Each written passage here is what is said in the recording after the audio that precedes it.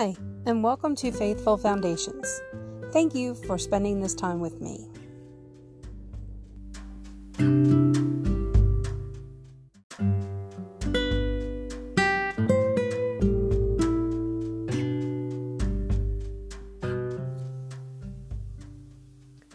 Lord, you have been our dwelling place throughout all generations.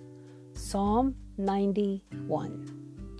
Harper lived in a small southern town most of her life. When she graduated high school, her mother was ill. So Harper decided on a college that she could commute to. In the evening, she would come home to care for her mother and keep the household running. Eventually, Harper's mother recovered. As graduation loomed closer, Harper received several job offers.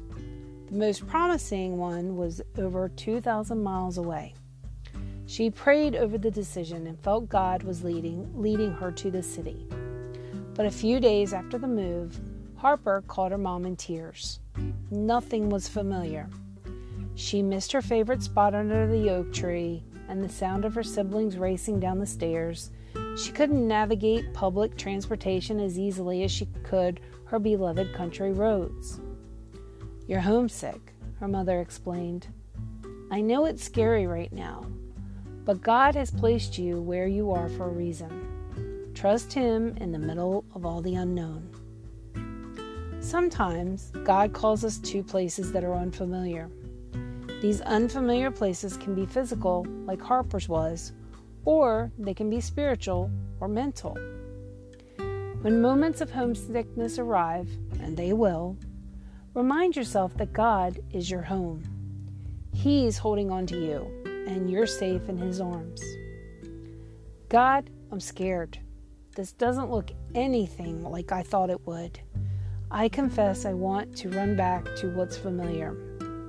Please help me to stand in this place, to remember that you're my home and I'm not alone. Thank you for holding on to me. In Jesus' name, amen."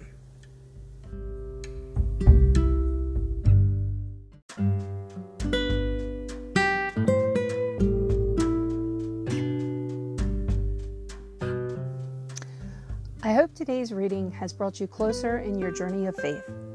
What did you learn from today's devotion? I look forward to sharing with you more tomorrow.